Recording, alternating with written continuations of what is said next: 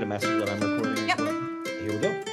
Hi, everybody. Welcome to Grounded and Soaring, our little podcast. I am so excited for today. I have been a long time fan of Jessica Lahey. She is the author of The Gift of Failure, as well as many other articles and another book that just came out. But about 8 years ago, I read this book and shared it with my Montessori parents, and we were all blown away. So I am so grateful that, Jessica, you are here today to talk to us about parenting and thinking about failure. So welcome, Jessica. Thank you so much for having me. It means a lot to me that you asked me to be here. Absolutely. And before we dive in, I'm just going to give a brief overview of who Jessica is. So she's the author of the New York Times bestselling book, The Gift of Failure: How the Best Parents Learn to Let Go So Their Children Can Succeed. And most recently, The Addiction Inoculation: Raising Healthy Kids in a Culture of Dependence. And I haven't read this book yet, Jessica, but I'm really interested because I know that the research has been out that kids growing up in really affluent communities like Marin County are at much greater risk for substance abuse. So really looking forward. And there's also some lovely dovetails with Gift of Failure about, it just so happens that things like self-efficacy and the ability to self-advocate are also huge protections. Before you dive in to sort of 4 tips, I was rereading the book and I was really struck by this quote, which I think just summarizes why I love it so much. And it reminds me a lot of, honestly, Montessori education. But you wrote that every time we rescue, hover, or otherwise save our children from a challenge, we send a very clear message that we believe they are incompetent, incapable, and unworthy of our trust. Further, we teach them to be dependent on us and thereby deny them the very education and competence we are put here on this earth to hand down. Awesome. Yeah, I got to say, I hardly ever say this because I definitely did not want to attach any one educational philosophy to this book. Mm-hmm. But every time I'm around Montessori educators, they're like, come on, you can tell me the truth. This is really about Montessori education. So actually, one of the biggest talks I've ever given was at the big International Montessori Conference in San Diego, like maybe 4 years ago. Okay. And I had no voice whatsoever. It was really horrible. But I did admit that, yes, if I were to slap any educational philosophy on this book, I mean, for me, talking to Montessori educators is just preaching to the choir. You guys have it figured out. I just really love the educational philosophy and the self-driven learning, and it's a total delight to watch kids in their like little mini kitchens being able to slice and dice things and figure out how to do stuff themselves. I love it. Oh, thank you. As I mentioned, my background had been before college prep education, but I'm just so enamored by this. I think especially as kids turn into adolescence, the whole point of adolescence, both from evolutionarily speaking and in terms of like the way the neurotransmitters in our brain work and the way the brain is wired, adolescents are individuating. They need to pull away from us. They need to become more competent. And so, people like to say, oh, adolescents are wired for risk. And that's not really true. They're wired for novelty, which is exactly how it should be, because it's those it's those opportunities to try something new and different that build new connections in the brain and allow them to become more competent adults. Because, say it any way you want, and all of the people out there who talk about this stuff say this in one iteration of it or another, which is, we need to raise kids so that they don't need us anymore. Essentially, we need to parent ourselves out of a job. Well, let's dive in then. So yeah. So four key tips on parenting and relating to failure for our kids. Yeah. What would you like to start with? So the very first place I always start anytime I'm freaking out about something not being done right or not being done, or my kid needing help with something, is the very first place I start is, do I want this thing, whatever it is, loading the dishwasher, calling up the doctor and making an appointment, do I want this thing done exactly perfectly or the way I want it done right now? Or do I want my kid to be able to do it themselves next time? If I can have some patience with this, then that means that, okay, it may not get done exactly the way I want it done in this moment, but I'm not going to be judging my parenting when I look back on those small emergencies, those little moments that we freak out and tend to really think, oh, this is urgent. This needs to be perfect right now. What we will be judging what I judge myself on over the long term is, where is my kid? Are they able to do those things on their own? And so that leads to my second point, which is we have to think about this as a long haul job. As again, we're not judged on those small emergencies, forgetting the cleats, forgetting the homework, and parents seem to forget often. I like to say that, for example, like homework is information for the teacher.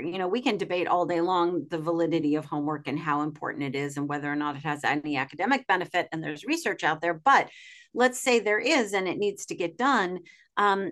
I would so far prefer a parent keep their hands off of it, let the kid write a little note to me saying what they can and can't do, and leave it incomplete. Here's what I could do. Here's what I couldn't do. Here's what I didn't understand. Here's what I did understand. If the kid's really little, help the kid write the note. But that incomplete homework with that note about what they can and can't do is far preferable to me as a teacher than a perfectly completed homework that clearly had some parental intervention there. So number one, we really, really have to remember that, we not necessarily having things done perfectly this time, but that our kids can do them on their own the next time. That parenting is a long haul job. It's not judged by these small emergencies. And number three, the way we do that is by focusing a lot more on the process and less on the end product. Let's say your kid brings home, 2 assignments. One is an F and one is an A. Those technically, maybe not emotionally, but from like in the abstract can be treated the same way, which is interesting. What did you do to get that grade? What are you going to repeat that worked? What are you going to leave behind that didn't work? All of these things help us focus more on the process and less on the end product, which has a couple of benefits. Number one, it helps them believe us when we say, oh, I'm really sorry you failed that test, but what I care about is that you learn from this. When we say that line, what I care about is that you learn from this, they don't necessarily believe us because we're not always being honest about that. That just sounds like a good thing to say. But if we're not modeling that and proving that to them by focusing more on the process and less on the product, they're not going to believe us. Number two, for highly anxious kids, and especially kids who are so intent on being perfect that they're afraid to try new things, a focus on the process and less on the end product can diffuse that anxiety. It works if teachers are listening to this, it works if you have a parent in your office for a parent-teacher conference. But teachers often ask me, how do I get the parent to stop talking about the difference between the A- and the B+ and start focusing more on the learning? And what we have to do is keep dragging our discussion back to the process. Okay, yes, I understand that you're concerned about the grades, but can we talk about what your kid is learning and what they're not? Which leads me to the fourth point, which is we as educators need to be more mindful of this as well. It's an amazing moment where we're starting to say, okay, why are we doing this? And this comes back to around what I was talking about in the beginning. Why are we doing this assessment? Does it make our lives easy as educators, or is this actually valuable for learning? So I think, those first three things I mentioned are sort of from the parental perspective, but then we as educators need to step up to the plate and realize that just because we've always done it this way does not mean that it's viable moving forward as a good learning tool. Yeah. Can I ask a couple follow-up questions? Of course. Yeah. So I think the first thing I heard you say was around, like, the example was unloading dishwasher and asking ourselves the question, do I need this done exactly the way I need it done? Or is there room for some mistake, some failure, to embrace that word, so that there is learning for future competency? Right. The difference there being the competency piece. I'm so glad you said that word, because we as parents tend to be really good at building confidence, but that's easily burst. Competence is skills. So if I have skills, you can't take those away from me. You can definitely take my confidence away from me because, I may believe that I'm the best reader in the class, but then I get to school and I realize, oh, that's not true. My parents have just been telling me that.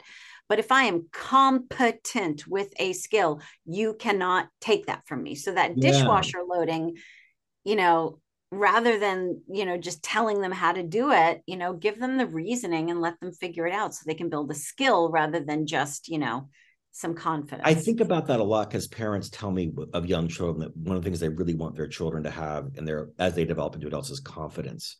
And I grew up in the self-esteem movement, which is like praising me for breathing, you know? Right. But instead, I think I totally agree that the best gift we can give is the confidence that actually comes from real competence. Yeah. And actually what you mentioned with the self-esteem movement, building kids the attempt to build kids self-esteem by just praising them for existing and telling them how wonderful and perfect and genius they are, that actually is at cross purposes, because it turns out that actually can lower kids' self-esteem, especially ones who are academically struggling, who their perception is that they don't understand what's going on, but then they come to you and say, you know, I don't get it. And you say, well, that's impossible. You're just so smart. You're so talented. You're so perfect. And so you're gaslighting kids. You're saying, I hear what you're saying about your perception of algebra class, but I would like you to replace your perception with mine, which is that you're so smart and brilliant that it shouldn't be a problem for you. And so that's the first thing I really heard from you was that's a great lens for us parents to think about before we rush in. Does this moment have to be done as I need it to be done? Or is this an opportunity to develop competency and really build the skill up? The other thing I want to just highlight you said is that when we emphasize process over product, that's also highly beneficial for our kids who tend toward anxiety and perfectionism. Yeah. But the question I have for you is I've come to see in my own self and also in all the parents I work with that you know, we human beings are very complicated, and our motivations are often at cross purposes, right? There can be a part of me that really wants to not focus on the grade or the metric, and really wants to emphasize and embrace the process. And then there's another part of me that jumps in and really cares about that and gets worried about it. Or there's a part of me that wants to let my kid fall down and fail. And there's another part that wants to rescue. So do you have any like kind of tip or mantra or kind of question that helps? That first question was really helpful. You asked about the dishwasher, but maybe can help us pause in that moment to come back to what we really value. First of all, I'm not saying that, of course we care about these things, right? You know, college scores, you know, college acceptance, all that kind of stuff, you know, what a company picking you, blah, blah, blah. You know, my oldest kid is applying to PhD programs, and grades really matter there.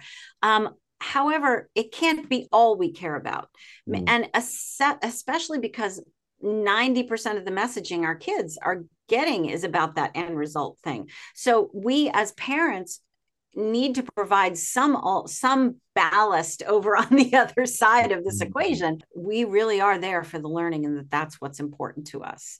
And we need to model that for our kids, because we can say it all we want, but unless they're seeing us put ourselves out there, try new things, not be totally afraid of failing, not giving up when we do, figuring out what didn't work and what did work, and bringing that forward with us, so that they can at least have that, as I said, ballast on the other side, because we're really tipping in the direction of relying almost exclusively on the extrinsic motivators. And, you know, I hear from my students all over and over again that that's really undermining their interest in learning. And also mental health. I mean, I think a lot about the other research that came out a couple of years ago, that kids in affluent communities are at, you know, much greater risk for anxiety and depression. And I see it as, having raised kids in communities like that, and now educating in a community like that there's such a narrow definition of what makes kids affirmable. It's very narrow. And so we're constantly feeling like we're not meeting that mark. And that leads to that eroding. And then you add on social media, of course, and the constant comparison, the 24/7 comparison. It's a really brutal recipe. So I really appreciate that this is also about them being lifelong learners, which is so essential in the 21st century, that really is going to require active learners, not passive learners.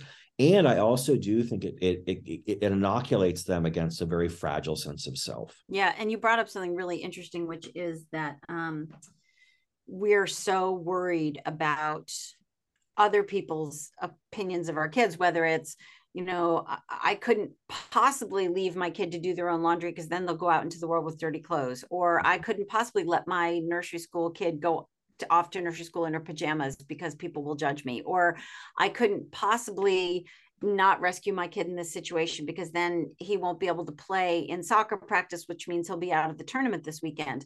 So just yesterday, I was at a speaking event talking about substance use disorder in kids from the new book.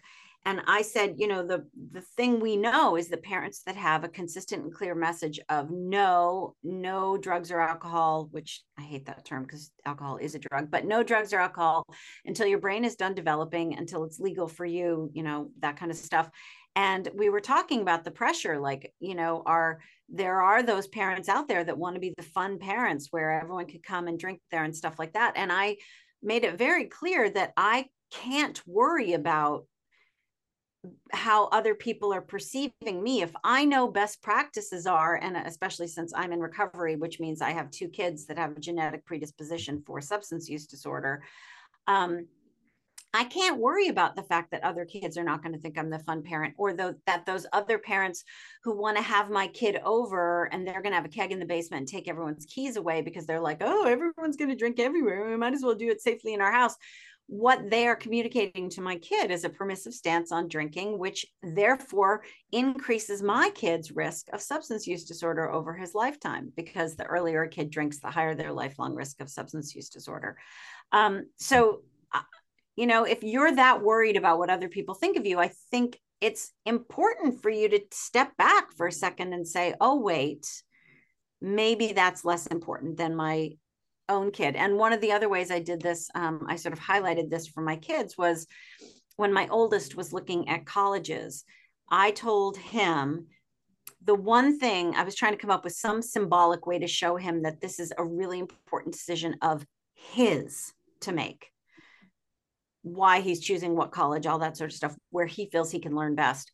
And I said, the one thing I will never do is put a sticker for your college on the back of my car, because I don't get to appropriate your choice of where you go to school as some sort of affirmation of my parenting skills.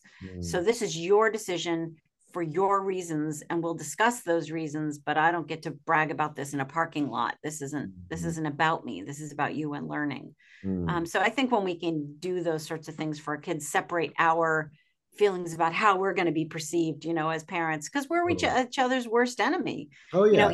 There's a whole entire book called Pressured Parents, Anxious Kids, that the whole premise of this book is really, when it comes down to it, we as parents tend to whip each other up into a frenzy on the soccer sidelines or at the cello concert or whatever. I even wrote an article for The Atlantic called Why Back to School Night Made Me Feel Like a Bad Parent, because I went there feeling pretty darn good about my parenting. I had a kid at home playing Minecraft, a kid at home practicing guitar. And by the time I was at the school for 10 minutes, I was confronted with, oh, they've been at the traveling soccer after all afternoon. They've been in math tutoring all afternoon. What the heck am I doing with my kids' time? I'm clearly falling down. And I had to walk out of the room and take a couple deep breaths. And I wrote an entire book about this. No, I think that's the humanness of we have comparing minds, and whatever our subculture we're parenting in, the norm, we're going to always be comparing ourselves to the norm, and we're going to feel like we're doing something wrong or depriving our kids if we're not the norm. If we can pause and take that long view and say, essentially, we're going to be launching these kids as adults into the world. We will not always be there with them and for them. And so what are the most important qualities they're going to internalize, that we really want them to internalize, and then choose our responses and reactions based on what will most likely inculcate them with those values? The way we know that the brain develops from the bottom up, and a lot of the adulting stuff, the executive function stuff, that's some of the last stuff to hook up. And it doesn't happen in like a beautiful linear trajectory. It happens, and then some skills go away and then come back, and others give way because it's too much to juggle all at once. And so it gets really, we as parents and educators are really good at looking at the lack mentality. My child lacks this skill. My child lacks that ability, as opposed to looking at it from a competence or a strengths. That's why I love strengths-based parenting and strengths-based education. Every once in a while, we just need to give ourselves a break and sort of take a look at how far they've come and come back at it from like a strengths-based perspective. If we could start setting goals as opposed to worrying so much about grades, then that process over product, I think, will help all of us sort of, I don't know, rewire ourselves for being continuous, constant learners, which is what we are as human beings. And what the world needs. Yeah. Jessica Lahey, thank you so much for your generosity of time and wisdom. I really want that metaphorical autograph. And I will send you a bookplate. I will send you a bookplate, and I will send you a copy of the Addiction Inoculation. So make sure you send along your address. I will. Thank you so much, Jessica. So welcome.